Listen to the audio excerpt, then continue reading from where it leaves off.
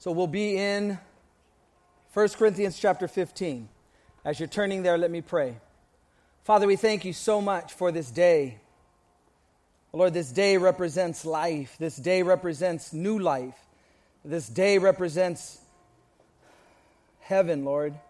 The opportunity to spend eternity with you forever and ever in heaven. And so, Lord, we thank you for the resurrection. We thank you for the plan of salvation. And Lord, I pray that this wouldn't be on our calendar, Lord, just another religious day, a holiday, a holy day. Father, it would be more than that. It would be a reality in our lives that, Lord, our lives are transformed because of this day. Because you live, Lord, we live. We have new life. And Father, you want to awaken us to so much more in this life. And so, as much, Lord, as we look forward to heaven, Lord, I pray that we would desire to get this thing called life as we navigate through the days of our life spent on this earth. So, Lord, we give you this time. We ask your blessing, and we pray, Father, that you would open up our eyes and open up our ears to hear what you have to say to the church this morning in Jesus' name. And all of God's people said, Amen. 1 Corinthians chapter 15, Paul is on his second missionary journey as he travels through the different regions of the Middle East. He's coming out of Berea, he's coming out of Thessalonica, where he would be kicked out. And after Thessalonica, he goes into the city of Corinth. Corinth had a church established there. He was getting worn out in ministry as he's on this second missionary journey. And it would be in Corinth that God would give him a word. Paul, I want you to stay here in this place, for I have many people here. And so it's an encouragement for Paul to be able to kind of put up some roots and hang out for a while as he's traveling on this second missionary journey. And so as he would establish this church over a year and a half period, he would develop, or I guess the church would develop, many, many questions that Paul would be able to address and answer. And when he writes this epistle, this letter of 1 Corinthians, it's those questions that Paul is answering. Today is Sunday, Easter Sunday. We celebrate the resurrection of Jesus Christ. Not only was Good Friday a day that Jesus Christ died on the cross for the sins of the world, but on Sunday, he rose from the dead. And in this church in the city of Corinth, they had a question, and they were questioning the reality of the resurrection. And they were saying that people don't really rise from the dead. And so again, it is to those questions that this church has that Paul is addressing this letter to the Corinthians, 1 Corinthians 15. And so we'll take a look at a few verses in 1 Corinthians chapter 15, starting at verse 1. The Bible says, "Moreover, brethren, I declare to you the gospel, which I preached to you, which also you received, and in which you stand, by which also you are saved, if you hold fast that word which I preached to you, unless you believed in vain. For I delivered to you first of all that which I also received, that Christ died for our sins, according to the Scriptures, and that he was buried, and that he rose again the third day, according to the Scriptures." And so in these first 4 verses, Paul is declaring the gospel and what the gospel is. It is the birth, the life, the death, and the resurrection of Jesus Christ. Gospel means good news. And before the good news comes, we have to know the bad news. And the bad news is we are separated from God because of our sin. When we compare ourselves to one another, we look decent. Some of us look good. There's some good people in this world. But the standard for heaven and the standard for God is Jesus Christ. He's our point of comparison. And unfortunately, all of us fall short of that standard. And so, before the good news comes, the bad news is we are sinners in need of a Savior. And so, as he's saying, I hope you guys believed in a correct way, and I hope you didn't believe in vain. To that, as I thought this week and thought about the last year in my life, and then hearing what Jesus once again did for me and the fact that he rose on the third day to secure my salvation, I was just thinking about what's transpired over the last few years of my life, specifically this year. My brother passing away back in February was just probably the hardest thing I've gone through in life. A very, very difficult thing. And just knowing this conversation that I had with my brother on his deathbed. My middle brother passed away in 1987. On his deathbed, dying of AIDS. Being pretty much eaten from the inside out. And I remember the opportunity that God gave me as a baby Christian to be able to share the gospel and to pray with him to receive the Lord, and just knowing that I have that peace that I'll be one day with him in heaven. And then this last year when my other brother was sick, it would be December of 2014 that him and I would have a conversation at my sister's house, Christmas Day. And he just tells me, I don't feel good, my stomach hurts. Simple as that. 2 months later, the Lord would take him home. Within 2 months from just December 2014, not feeling well, to February 2015, gone. And so in that time, once again, that brother was on his deathbed, dying of cancer, being eaten up from the inside out. And as I would communicate with him in those days, those last days, I was wondering why I was troubled, why I didn't have a peace in my heart. And I went home one day and the Lord impressed upon me, Johnny, you've been praying for your brother. You've laid hands on him, you've talked to him, but he hasn't prayed. Not once has he prayed. Why don't you lead him in a prayer? Why don't you let him confess with his mouth that he believes in his heart, as the scriptures say? And so I remember that afternoon, I went, and him and I had a conversation, and I said, George, I want to lead you in a prayer. And there's no magic in the words, but it's your heart. It's your heart directed toward the Lord. And so I led him in a prayer, and after that, I remember there's definitely a peace in my heart, a calm assurance. And all that to say is we hear the gospel again on this Resurrection Sunday, and Paul is saying here in the second verse, unless you believed in vain. As we develop this message, just think about the significance, not only of this day, but of what Jesus means to you. Is he a religious figure? Is he some guy that you have knowledge of that died on the cross? And you heard that he's risen from the dead? Or is it something that to the core of your being, every decision that you make, every thought that you allow to come into your mind, every action that you take is influenced by the fact that he carried your sins on the cross, and he rose on the third day to prove who he was. Moving on in 1 Corinthians chapter 15, verse 12, Paul now beginning to answer this question for this church in the city of Corinth. Now, if Christ is preached that he has been raised from the dead, how do some among you say that there is no resurrection of the dead? But if there is no resurrection of the dead, then Christ is not risen.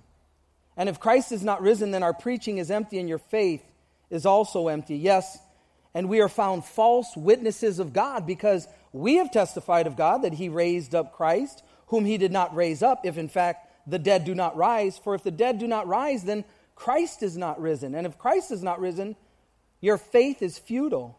You are still in your sins. Then also those who have fallen asleep in Christ have perished.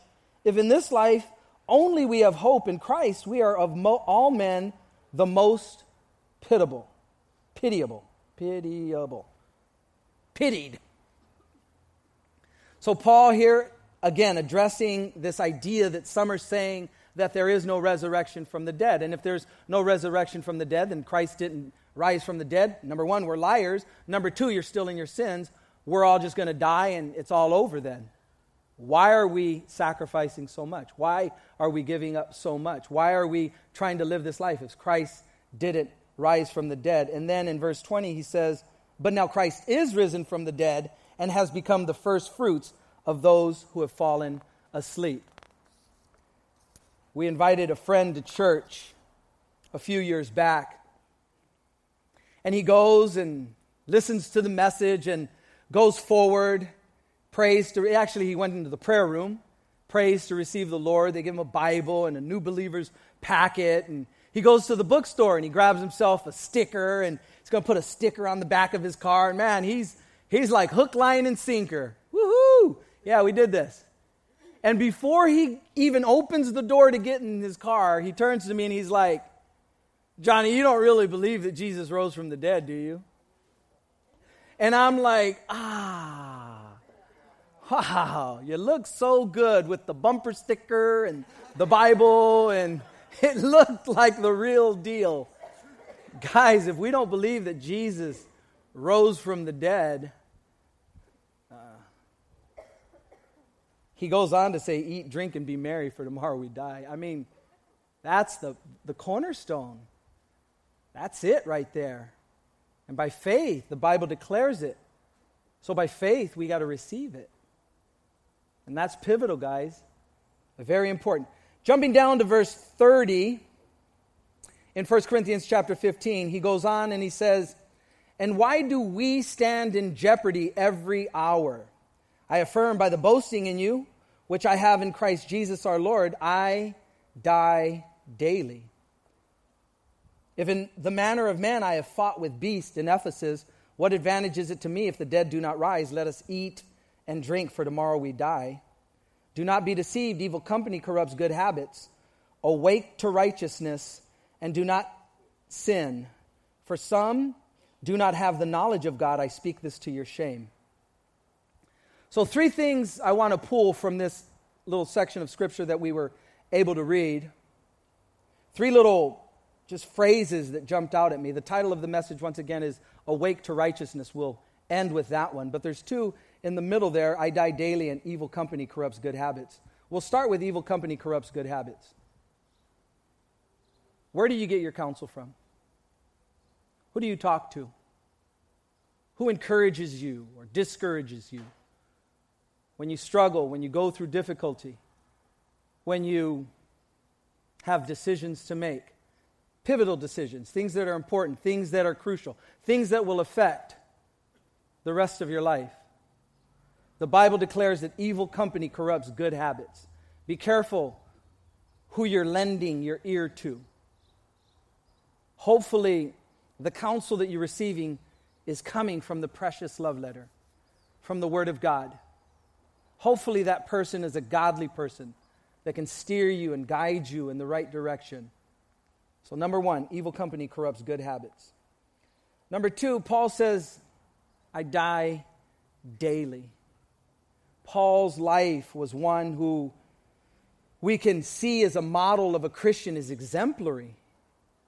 And the way that he was able to be used by God to such a degree was a daily death to self. Jesus would say it in Luke's Gospel, chapter 9, starting at verse 23. Let me read it to you.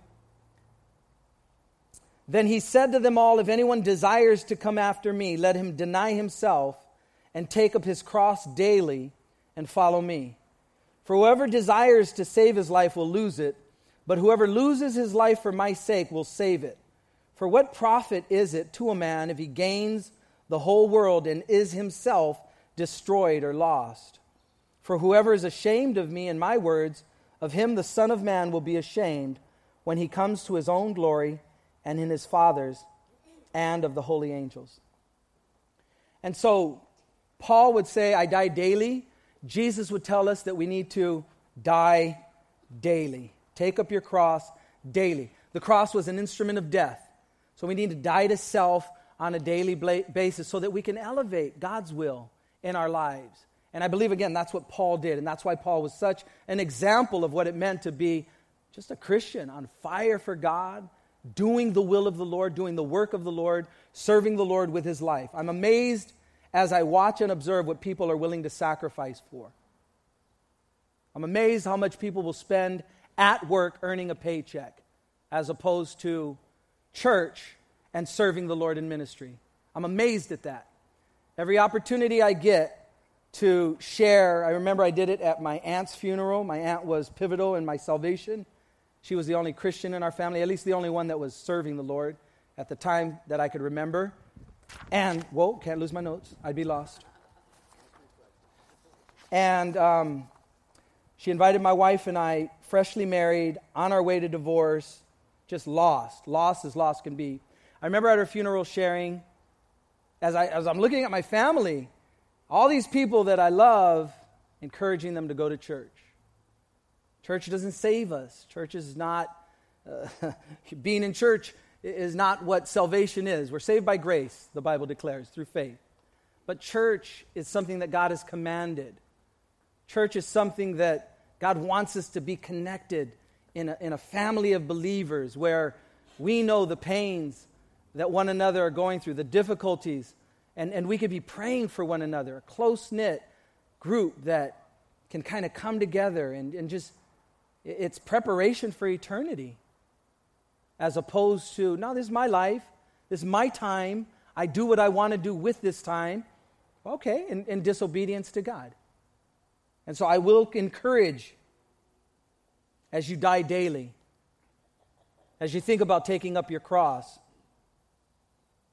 go to church. You don't like this church? Find a church you like. But go to church. That's an encouragement. So evil company corrupts good habits. I die daily. And finally, awake to righteousness. In light of what he's sharing in this idea of the resurrection, he's giving us a different perspective on life. Bob Dylan has a song, You Have to Serve Somebody. I was singing it yesterday. I was working, I was training, and the girl's like, that's an ugly song. You got to serve somebody. I don't know if you guys heard Bob Dylan sing, you got to serve somebody. Maybe the devil and maybe the Lord, but you got to serve somebody. And it's true. The Bible declares that we are slaves to sin outside of Christ, and we become slaves to righteousness in Christ. And so this idea of awaking to righteousness, there's a scripture in 1 Corinthians chapter 2. And many attribute to this scripture to heaven, but the context doesn't show heaven. Let me read it to you. 1 Corinthians chapter 2, starting at verse 9, the Bible says, but as it is written, eye has not seen, nor ear heard, nor have entered into the heart of man the things which God has prepared for those who love him. Imagine that. Your eye hasn't seen it. Your ear hasn't heard it. Your heart hasn't conceived it. The things that God has prepared for you. And people say, well, that's heaven. But yet the context, look at verse 10. But God has revealed them to us through his Spirit, for the Spirit searches all things, yes, the deep things of God. Paul's context, if you continue to read that whole chapter, it's a sweet chapter. He says the natural man doesn't understand the things of God, for they are spiritually discerned, neither can he know them. But to us who are spiritual, to us who have been born again, to us who know Christ personally, and we have a relationship with Christ, your eye hasn't seen, your ear hasn't heard, it hasn't entered into the heart of man, the things which God has prepared. Are you experiencing that right now? Is this the single thing that drives your life? Getting to know God more and more. There's nothing better that you can experience. I Google search. What was the greatest experience on earth? What was the great? And all I got was trips. Going to Tahiti and Jamaica and all these wonderful places in the world. Greatest experience on earth. And I got travel agents, hit me up. And no. I want to know what people think is the great, because this is the single greatest experience in the world. To know your Creator personally and intimately, to walk and to talk with him, to bring him into your pain, to bring him into your hurt, to bring him into your confusion, to bring him into your life where He's guiding you, directing you, walking and talking with you. Nothing greater. Paul's conclusion in 1 Corinthians chapter 15, verse 58. He writes, "Therefore, my beloved brethren, be steadfast, immovable, always abounding in the work of the Lord, knowing that your labor is not in vain in the Lord." I will close with this idea of awake to righteousness out of Romans chapter 13, verses 11 through 14. I'm sorry, I forgot to tell you guys that in your pamphlet, you guys have a place for notes. So you could be writing these notes down. Romans chapter 13, verses 11 through 14. The Bible declares, "And do this, knowing the time, that now it is high time to awake out of sleep. For now our salvation is nearer than when we first believed. The night is far spent, the day is at hand. Therefore let us cast off the works of darkness, and let us put on the armor of light. Let us walk properly as in the day, not in revelry and drunkenness, not in lewdness and lust, not in strife and envy, but put on the Lord Jesus Christ, and make no provision for the flesh to fulfill its lusts." I have this book at home that I was reading this morning, and it's a play off of C.S. Lewis' Screwtape Letters. And in the Screwtape Letters, you have these demons that are conversing, and it shows their strategy, and it shows how they work in people's lives. And then Dr. Walter Martin took off on that idea of the Screwtape Letters, and he wrote a book called Another Set of Letters for Screwtape. And I was reading about marriage today in that book. And it was talking about how deceptive the enemy is. It comes from a demon's perspective. We have this idea, this notion that demons are these ghouls or don't exist or a figment of people's imaginations, or that they're just sloppy and unorganized. Nothing could be further from the truth. The Bible declares that there are rankings of demonic forces. They're extremely organized and extremely intelligent. Take the greatest generals and armies in the world, and the demonic force outsmarts them by far. And just thinking just of this idea of marriage and how the enemy will seep into a marriage through individuals who are selfish and self-seeking and not getting something that they think they need from another when they're called to get it from the Lord. And just seeing how the enemy just works in that. And you can picture that with children. You can picture that just in all of the struggles that we have in life. The Bible says we wrestle not against flesh and blood, but against powers and principalities, rulers of darkness. If you go on to read 1 Corinthians 15, Jesus trumped death on the cross so that we can have life. And that's what the resurrection is. Awake to righteousness. At what point in our lives are we going to awake to the things of God, to the fullness that God has? Not participating in this with this demonic realm and giving into these lies that we're fed by the enemy. At what point do we awake to righteousness and just begin to walk by faith, trusting that God is leading and guiding? And it will be at a sacrifice. The gospel is more than saying a prayer and getting into heaven.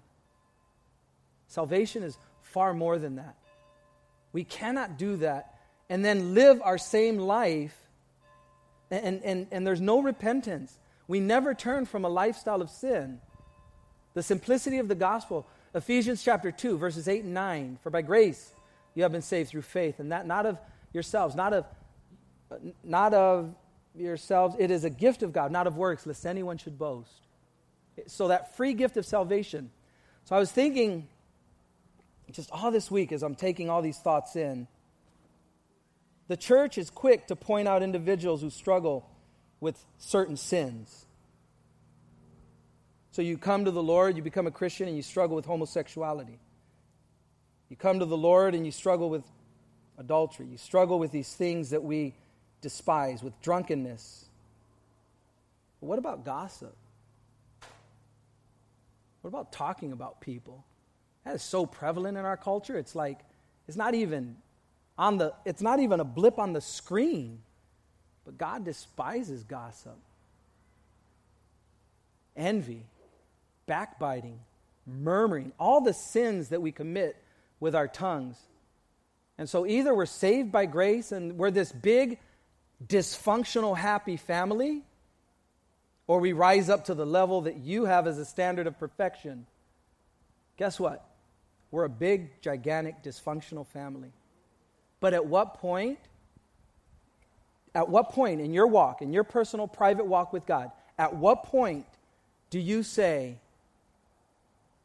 the enemy has declared war on my soul, and he wants to defeat me? I declare war on him, and I'm going to die daily. I'm going to wake to righteousness.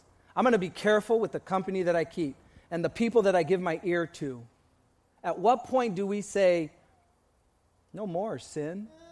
No more am I going to give in to the things that my flesh is so craving on a daily basis. I'm going to try to die to self. I'm going to crucify this flesh, and I'm going to live a victorious Christian life. That God, He wants to show me things that my eyes haven't seen. He wants to tell me things that my ears haven't heard. He wants to declare to me things that my heart hasn't even comprehended yet.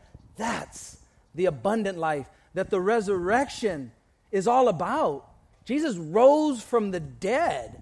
That's power. That's incredible. And He called it. Destroy this temple, and on the third day, I will raise it up. Satan, I'm telling you what I'm going to do. Stop me. Satan couldn't stop Him. I just find that incredible. Like, dang, he punked Satan, kicked him in the eye, bam.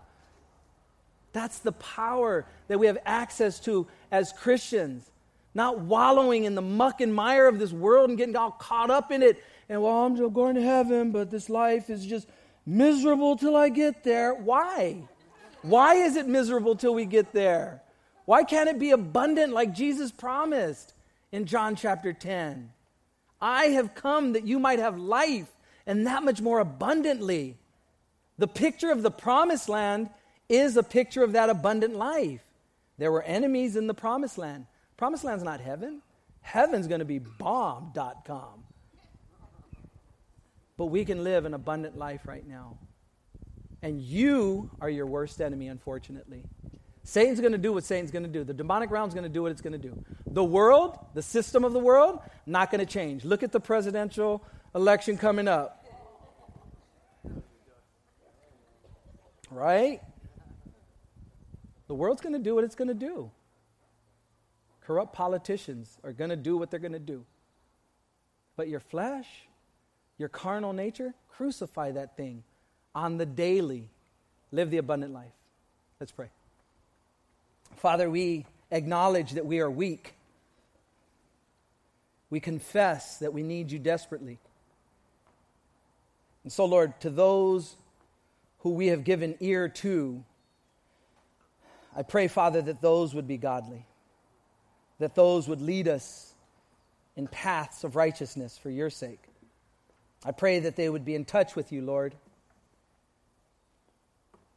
And only those things, Lord, we would heed and give attention to. Lord, I pray that you would strengthen us to die daily, to take up our cross and to follow you. Thank you, Lord, that you've made a way. You're not asking us to do nothing that you didn't do and wouldn't do. So, Lord, I pray that we would definitely give you that place in our life and in our heart. And finally, Lord, I pray that we would awake to righteousness. Lord, that we would truly just be sold out for you.